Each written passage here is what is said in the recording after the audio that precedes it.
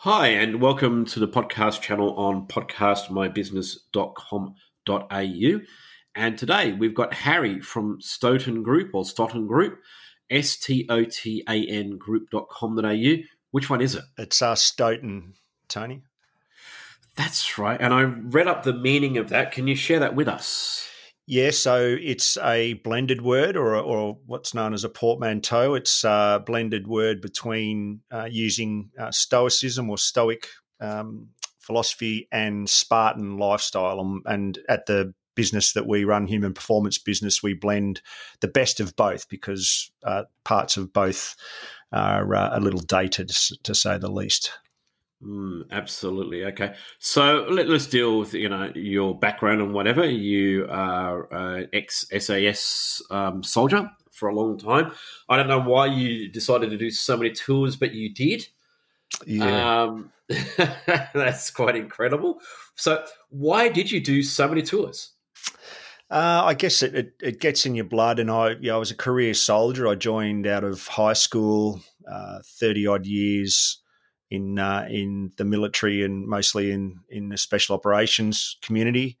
It gets in your blood, and I suppose early on in life I found competence, and therefore was confident in myself and enjoyed it. And look, it's also just a great environment in which to be in the member of a team.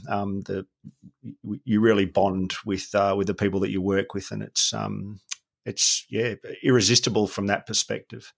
And that's certainly what you focus on in your business is helping teams. And let's face it, at the moment, there's lots of challenges around with the event, and you guys in Melbourne are in a lockdown at the moment. That's quite severe for lots of people.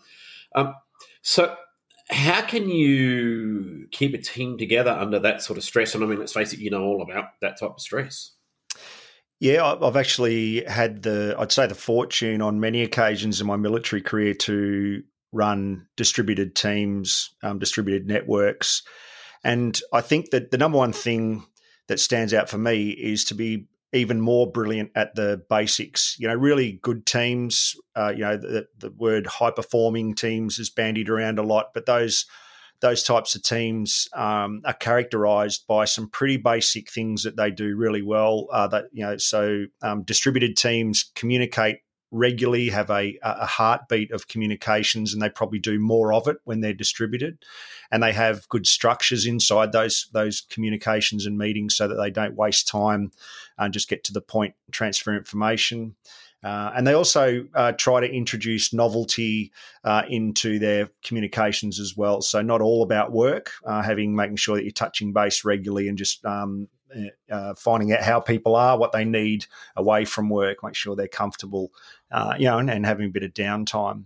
So, I think that's one of the key elements of distributed teams. And then the second part is if you're the leader or the controller or the manager, however you like to put that, your job's are probably harder than ever, and you really need to have yourself squared away first. So I'd say that self-care becomes really important in terms of, the executive level or the leadership manager role.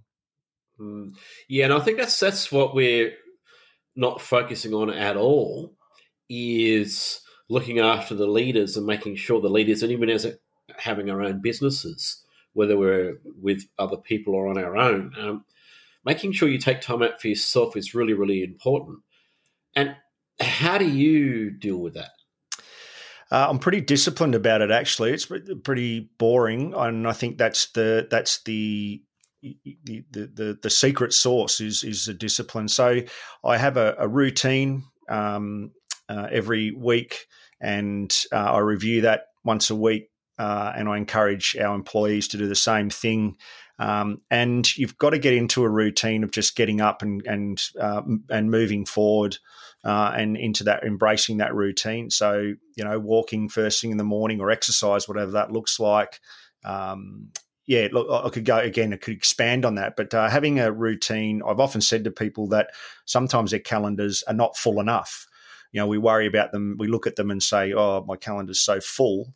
Well, there's a lot of white space in there that you probably should dedicate to yourself, to your family, to hobbies, to social interactions that are informal and novel.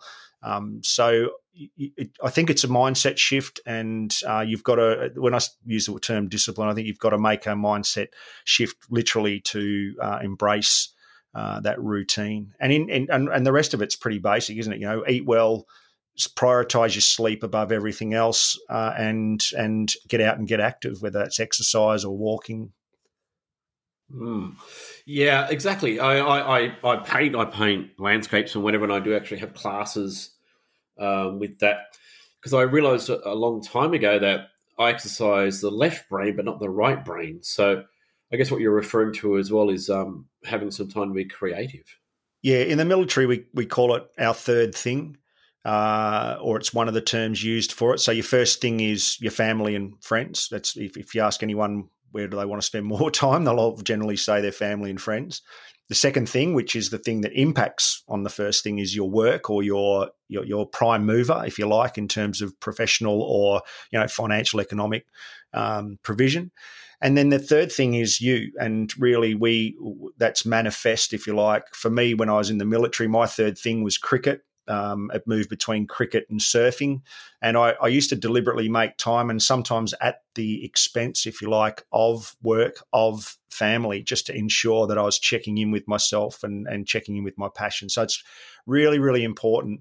And just to underpin that, and I'm going back to kind of the mindset shift, if you like, we often place greater importance on all of the things we need to do than the people that we're actually doing them for, if that makes sense. It doesn't hurt for you to walk away and go, you know what, I'm going to cancel that meeting, or I'm going to suspend that piece of work until tomorrow, because there are things that you can do, and just cut yourself a little bit of slack. Most people will say, yep, no dramas, Harry. Okay, let's reset for tomorrow, or I'll give you another day to submit that. Not everything, but there are things in your calendar you can find to commit time to your third thing, if you like. Yeah, and I think there's a good distinction there between having the routine and the importance of routine, but maybe build into the routine some time away from the routine. Yeah, absolutely. It's a learned behaviour. I'm a budding psychologist at the age of 50, but calendars and routine around our work is a learned behaviour. Obviously, we're driven by our calendars and other things. So why not use that behaviour and double down on it and use it for your own advantage? So book yourself in.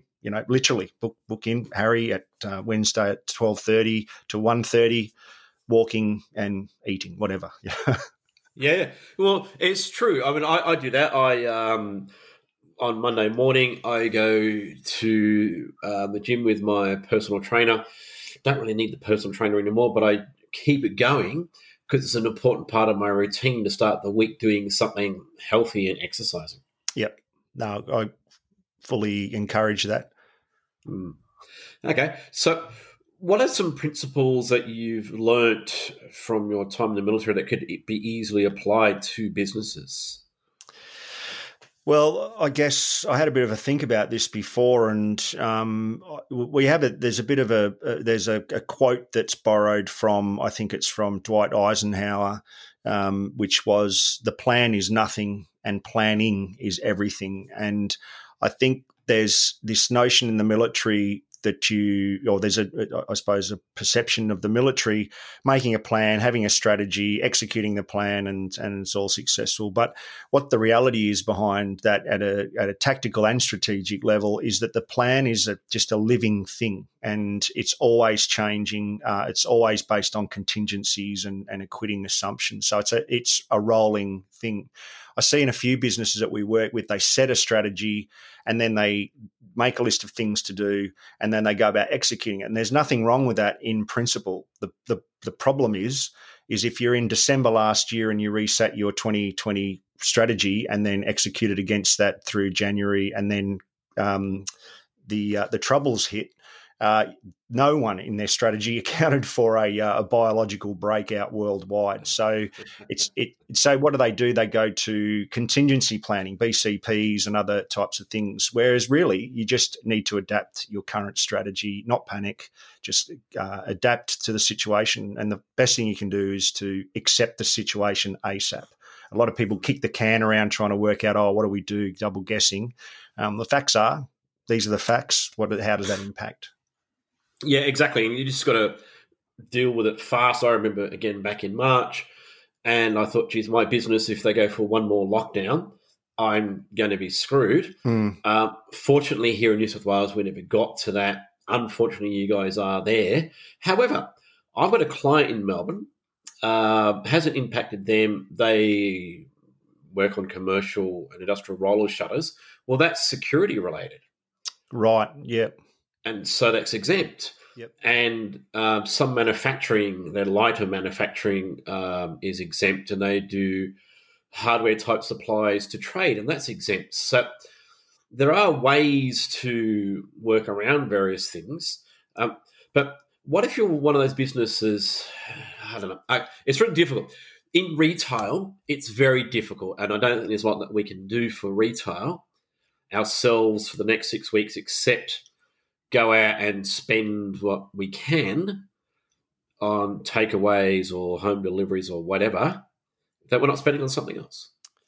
Yeah, and I guess the other industry here in Melbourne in particular, or everywhere really, but in Melbourne is the entertainment, restaurants, bars, eateries, etc. around town. And look, that the harsh reality of what is a wicked problem is that these businesses will suffer. And I think there is merit in a comment you made, Tony. I think that we can individually act locally, make sure where you can afford to. Of course, not everybody can, but where you can, engage locally and spend money locally.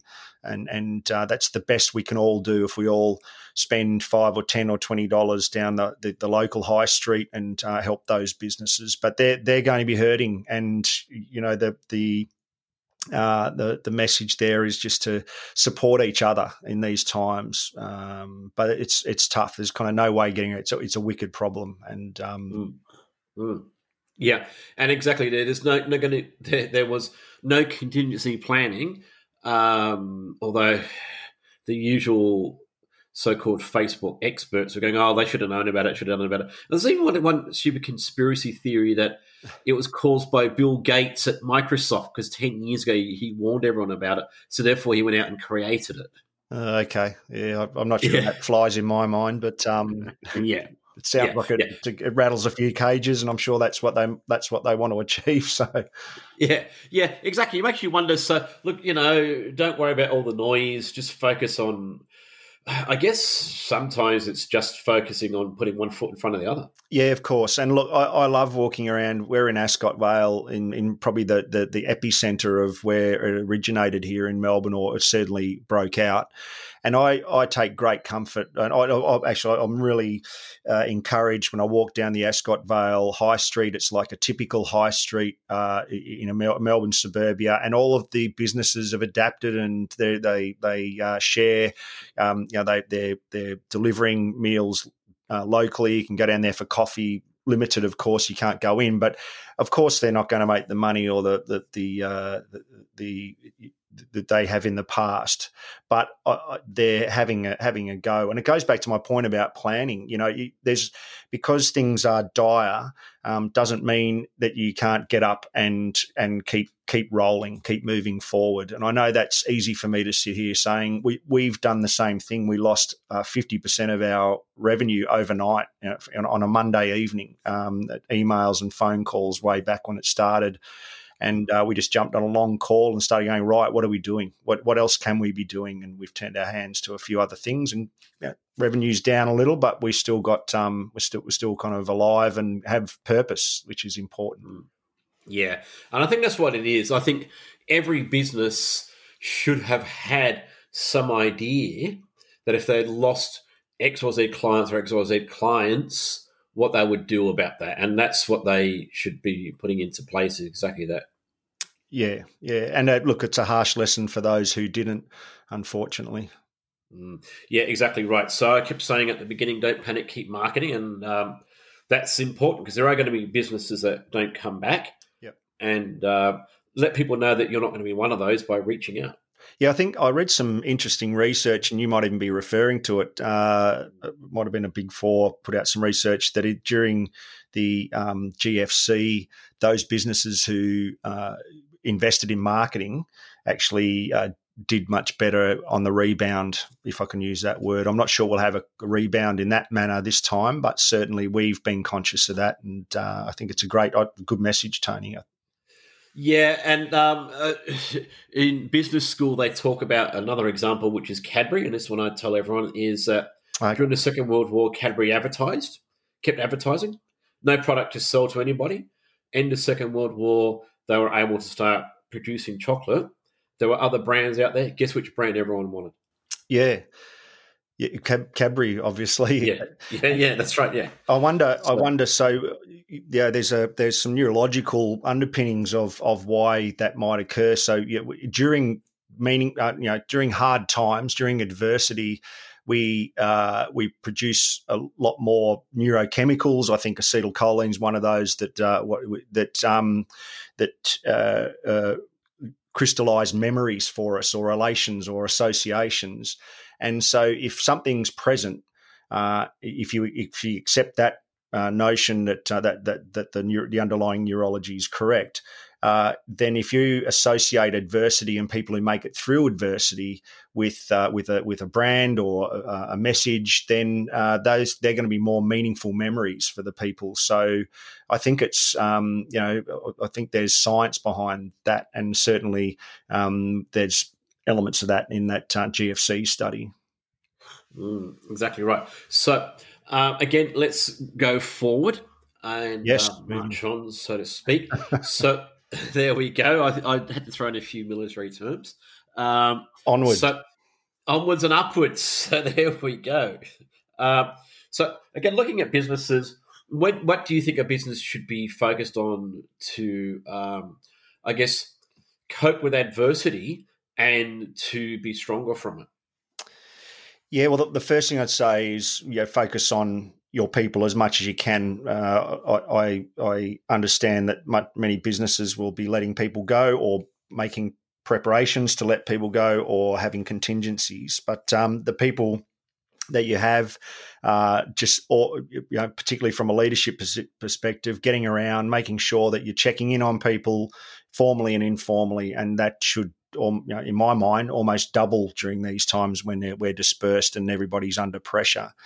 I think going back to the planning, I personally recommend people set up an hour or two a week for you individually as a business owner, if you will.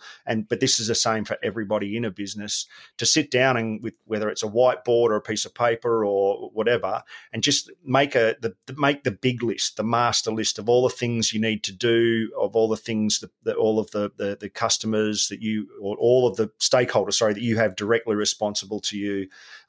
Of course, you're not going to go down to the pins and tacks, and then prioritize them. So have a priority, know what your priority is for the next 24 hours or 7 days. And that brings the third point, is that's probably as far ahead as anyone can really move at the moment and have certainty. So that prioritization and that window of 7 days, if you like, as an example, at least you can bring some certainty to that. And I think that's a really powerful tool. You might not be very good at it to start, and it might sound a little overwhelming, but these things, as you practice, you'll be better at them. And so, list and prioritize is really important.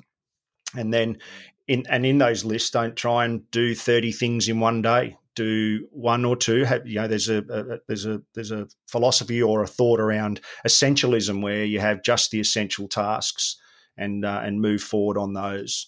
A lot of business people say it's just a big long Congo line of list of things to do, and then but there are priorities within those, and understanding those things, analysing is really, really important, and something we do quite well in the military. And just one thing I'd like to add is it's important to have something in the future to focus on that's positive. So you're right about the 7 days, but maybe a little bit longer term than that, how you're going to grow and thrive personally and if you can professionally and business-wise as well. Yeah, sure. Once certainty returns, then absolutely, I think you should have goals and milestones in the future, and we know that as you achieve those, you get the feel good drugs, chemicals, not drugs. The chemicals reward you, and that drives you forward to the next goals. But I think in these moments of uncertainty, it's not a bad thing to kind of wind your horizon in a little to a time period which makes more sense. I don't know that anyone would be building a strategy for 2 or 3 years out at the moment with any certainty. So it's okay. It's all right to have these short time frames, absolutely. But going to your point about as an individual, one thing, we've got an executive team here on a duty roster, which they've embraced really, really well. So there's 8 of them. We've paired them off, and they're going to take leave. The duty executives, if you like, the pairs, will take control of the business for 2 weeks, and then they'll take their time off, and then they'll come back and they'll rotate through that. So we get them all off on leave, something to look forward to in the future. But also, they've been the leaders have been going super hard for the last couple of months, and they need to take some time out to recover, to reset themselves, because they may have another 6 months or more of this to go. Yeah, well, I think that's so true. I think, where are we? 2020, we're at the beginning of August. So there's 5 months to go to get the hell out of this year. Let's just get the hell out of this year. Yeah, that's right. And I think, yeah, sorry. I was just going to say that, and that time off is so critical during this year, absolutely, because as you get tireder, and you don't want to admit to it, but you get tireder, more fatigued. You start making decisions based on emotion, and really for the business and for everyone, you want to be making rational, fact-based decisions. And it doesn't take much stress for people to kind of start to fumble a little. So we highly recommend booking some time off, even if it's just at home, but just repower. Yeah, exactly right. Yeah, really important. Okay, look, thanks very much for that, Harry. And that's Harry from the Stoughton Group. Stoughton, there we go. I need to get it wrong again. And thanks very much for your time. No worries. Thanks, Tony.